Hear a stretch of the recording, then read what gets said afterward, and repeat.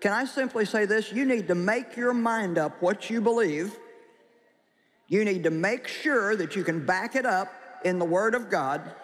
And when weird little doctrines come floating through the church from time to time, you need to be well grounded in the Word of God to not be deceived by those things, because I have seen it over 42 years.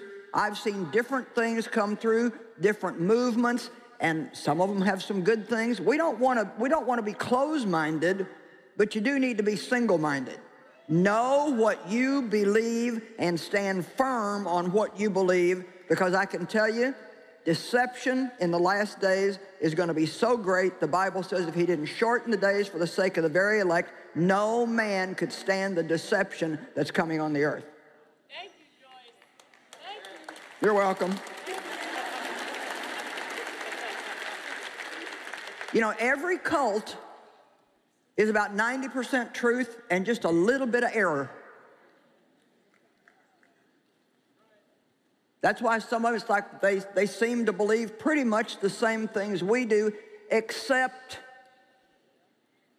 well, they believe Jesus was a prophet, but not really the Son of God. Okay, well, that's wrong. A little bit of leaven leavens the whole lump. You can't just say, well, it's pretty true. It's mostly true.